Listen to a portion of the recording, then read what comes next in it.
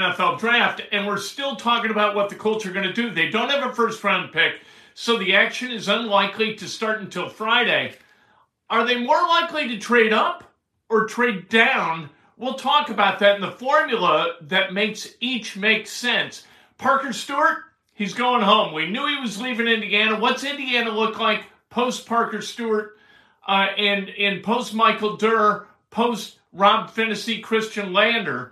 How have they been replaced, and why is Indiana being so lauded for improvement given all that they've lost?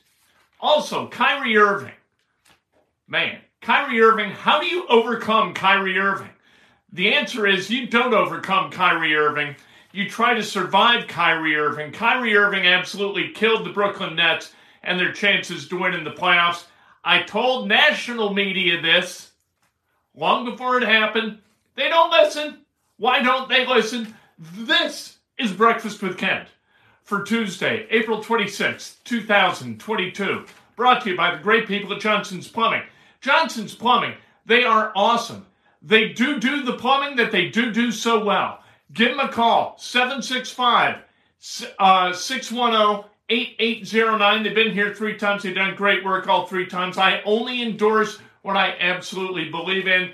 Hit the subscribe button, hit the like button, ring the bell. Let's go. Let's talk about sports. If you have a comment or a question, donate. If you donate, I see it right away, and I will answer your question instantly. Let's go. All right, the Colts. Here's the formula for trading up and trading back. There are point values assigned to each of the selections in the draft. You combine the point values and you determine where the return lands. So, for instance, if you're at 42 as the Colts are, 42 and 73, how far can you move up if you combine those 2 picks? If you combine those 2 picks, you can move up because the 42 pick is worth 480 points. If you combine 42 and 73, you can move up as far as 26. Is that worth it? Not given the way that Chris Ballard looks at things. The way he looks at things is that from 20 to 40, you get basically equivalent value. So why combine 73 with 42 to come up with 26? It doesn't make sense. That's why the Colts are not going to trade up, unless they trade up a little bit. Because if you combine 42 with 122, you can move up to 37. So if there's a guy, if let's say, and this is a preposterous example, I know Chris Olave is not going to last until 37. But if Chris Olave somehow is passed on by a bunch of teams and he's at 37 and the Colts absolutely covet him in the same way that they did Jonathan Taylor 2 years ago, you move up from 42 to 37 by combining 42 with 122. That's the way this works. Now, if you want to trade back, you can do that too. Trading back is like if you want to move back to 48, you would pick up 117. If you trade 42, trade back to 48, you get 117 along with it. If you want to trade back to, I know this gets a little bit complicated, but if you go back from 42 to 54, then you get a third rounder toward the end of the third at 95, but you get a third rounder. The Colts are much more likely to trade back than they are to trade up. That's just the way it is. Trading up is problematic in that you've got to give up another valuable piece in order to move up just a little bit, and the highest you can go is number 26. If you could go from 42 to, let's say, 20, and then you put Olave kind of in the equation, trading up, not a bad idea. Colts are not, I don't think they're going to trade up unless it is just a couple of picks. Trading back is more likely. Chris Ballard said it before. He's going to say it again. He loves them picks. 49ers GM John Lynch says that he cannot, I'll get this exactly right, we can't envision a scenario where we would trade him. Talking about Deebo Samuel. Of course. Because Deebo Samuel is more valuable to the San Francisco 49ers than he is to anybody else, in particular the Indianapolis Colts, who've already got kind of their own guy. And comparing Nyheim Hines and Jonathan Taylor with Deebo Samuel is kind of a fool's errand, obviously. Deebo Samuel, a guy who caught passes for 1,400 yards, you know what? He is a dynamic player of unique talent. There's no question about that. But the Colts have already got the back. You don't need a wide back if you've already got two backs that you feel really good about. And the Colts have that, Nyheim Hines and Jonathan Taylor, not necessarily, obviously, in that order. Deebo Samuel would be a nice piece for the Colts, but they're not going to trade for Deebo Samuel. The 49ers are going to figure that out. If you're the 49ers and you were 3 points away from the Super Bowl, you were not going to trade the guy who offensively is most responsible for you being 3 points away from the Super Bowl. You're just not. That's not going to happen. Terry McLaurin, that's a little bit different. John Lynch is a really good general manager. Washington, they got some issues. They are prone to making wobbly decisions. And that's about as nicely as I can put it. So trading a guy like Terry McLaurin, that could happen. The Colts could find a way to pry Terry McLaurin loose in a way that they're not going to be able to with Deebo Samuel. Number one, because Terry McLaurin isn't the kind of dynamic player Deebo Samuel is. So that's easy enough to figure. Indiana, we found out yesterday that Parker Stewart is going to move on, but he's going to move back. He's going back to UT Martin, which is where he came from. That's where he transferred from to go to Indiana.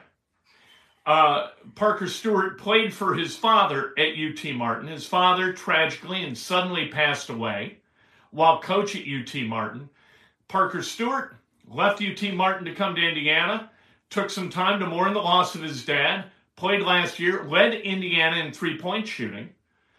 Now he's going back to UT Martin, and he tweeted, "Mama, I'm coming home." Good for Parker Stewart. You know what? I don't think this is necessarily a relitigation of his dad's death, but it's a chance for him to kind of deal again with that loss, and good for him. So the Hoosiers have lost Parker Stewart, Michael Durr, Rob Finney, Christian Lander. Those four guys transferring out. What you've picked up, and how many of those guys, two were transfers in Parker Stewart, right, and Michael Durr. They're transferring back. That's what, you know what? Transfers tend to transfer. That's just the way it is. Guys who think the grass is greener, they don't stop thinking that the grass is greener. They continue to pursue green grass, and that's what these transfers have done.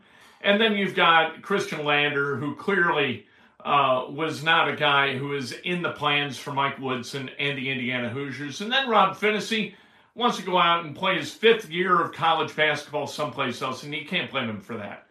But Indiana picks up four good high school recruits. Malik Renault, I love Malik Renault, not only because he can play, but because of the way he talks about winning. Like, he covets winning. He is the exact opposite of Nigel Pack. Nigel Pack transferring from Kansas State, not to Purdue, but to Miami, talking about how Jim Larinaga is going to give him the freedom to play his kind of basketball. Okay, great. What Malik is talking about, I want to win. I want to win the Big Ten. I want to win banners. He sounds like a killer, and I love killers. Jalen Hood-Schifino, high school teammate of Malik Renault, two-time national champions. They've won the national championship the last 2 years. Nice. I like Jalen Hood-Schifino a lot. Malik is 6'8". Hood-Schifino is 6'5". Hood-Schifino kind of plugs in at the wing, at least as a depth piece. Renault, a depth piece down low. Really good front court for the Hoosiers. And then you've got two guys in Caleb Banks, another 6'8" kid, and C.J. Gunn, who's 6'5"-ish, 6'6". He claims to be 6'7". I don't believe that. Guys are always going to inflate their height by at least 1.5 inches, but he can shoot, and that's a good thing. Member of Jack Kiefer's last team at Lawrence North, Indiana is going to be better than it was last year. Indiana improves. The guys they lost being replaced by high school guys who are going to bring cultural excellence to Bloomington. That's what I believe. I think Malik Reneau walks into that locker room and asserts some leadership in a similar way. If you're watching Winning Time about the Lakers on HBO, I think he's going to be that kind of Magic Johnson guy who maybe pulls Trace Jackson Davis aside and says, look, man, you got to lead somebody here. Let's go. He's going to change things in Bloomington, Malik Reneau is. I hope. This is what we do in April. We hope for things. We live in hope in April. And I don't apologize for that. That's fine. It's good. In November, December, January, February, and especially March, sometimes we are in despair. This is when faced with the reality of a team that cannot figure out a way to win, we become desperate. But in April, we become hopeful. Isn't that nice? It's nice the way that works. The Nets were swept by the Celtics. I told Scott Farrell. I was on Scott Farrell's show, I don't know, a month and a half, 2 months ago.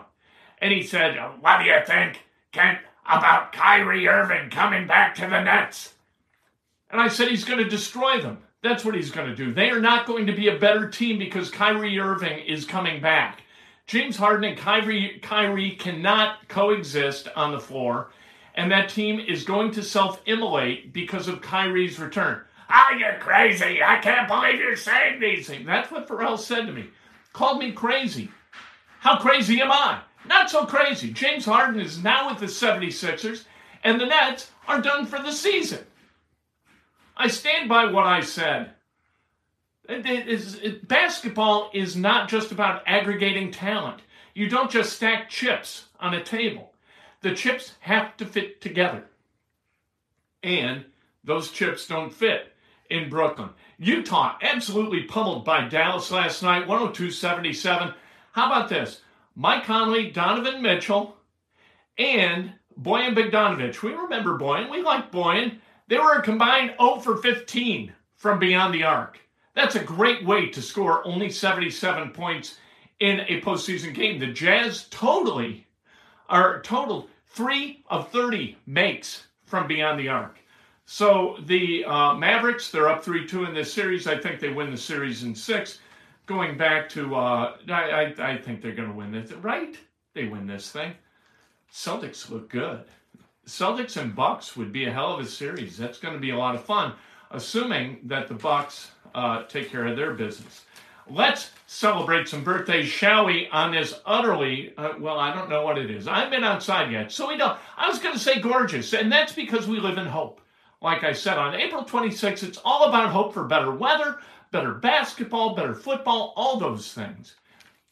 Matt Corral is living in hope. The Ole Miss quarterback, he has been invited to, and he will attend the NFL draft. I don't know if he's going on Thursday night. He may not go in the first round. That is always incredibly sad.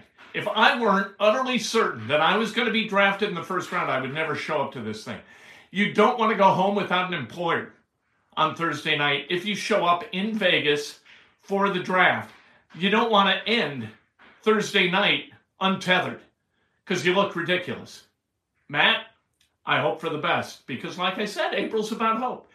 Emma Raffanello celebrating a birthday. Happy birthday to Emma. Taylor Ware, Indiana graduate, an alum of Indiana basketball. Happy birthday. Bill Walsh, not the basketball or the football coach, but another Bill Walsh celebrating a birthday. The great Bradford Bruns celebrating a birthday. The great Chuck Flynn celebrating a birthday. Gregory Dugan, happy birthday. Diana Plummer Crombie, happy birthday. Kurt Kraft, Jeremy Ciano, and the great J.R. Moore. Happy birthday. And Diana Plummer, she's also great, let's face it.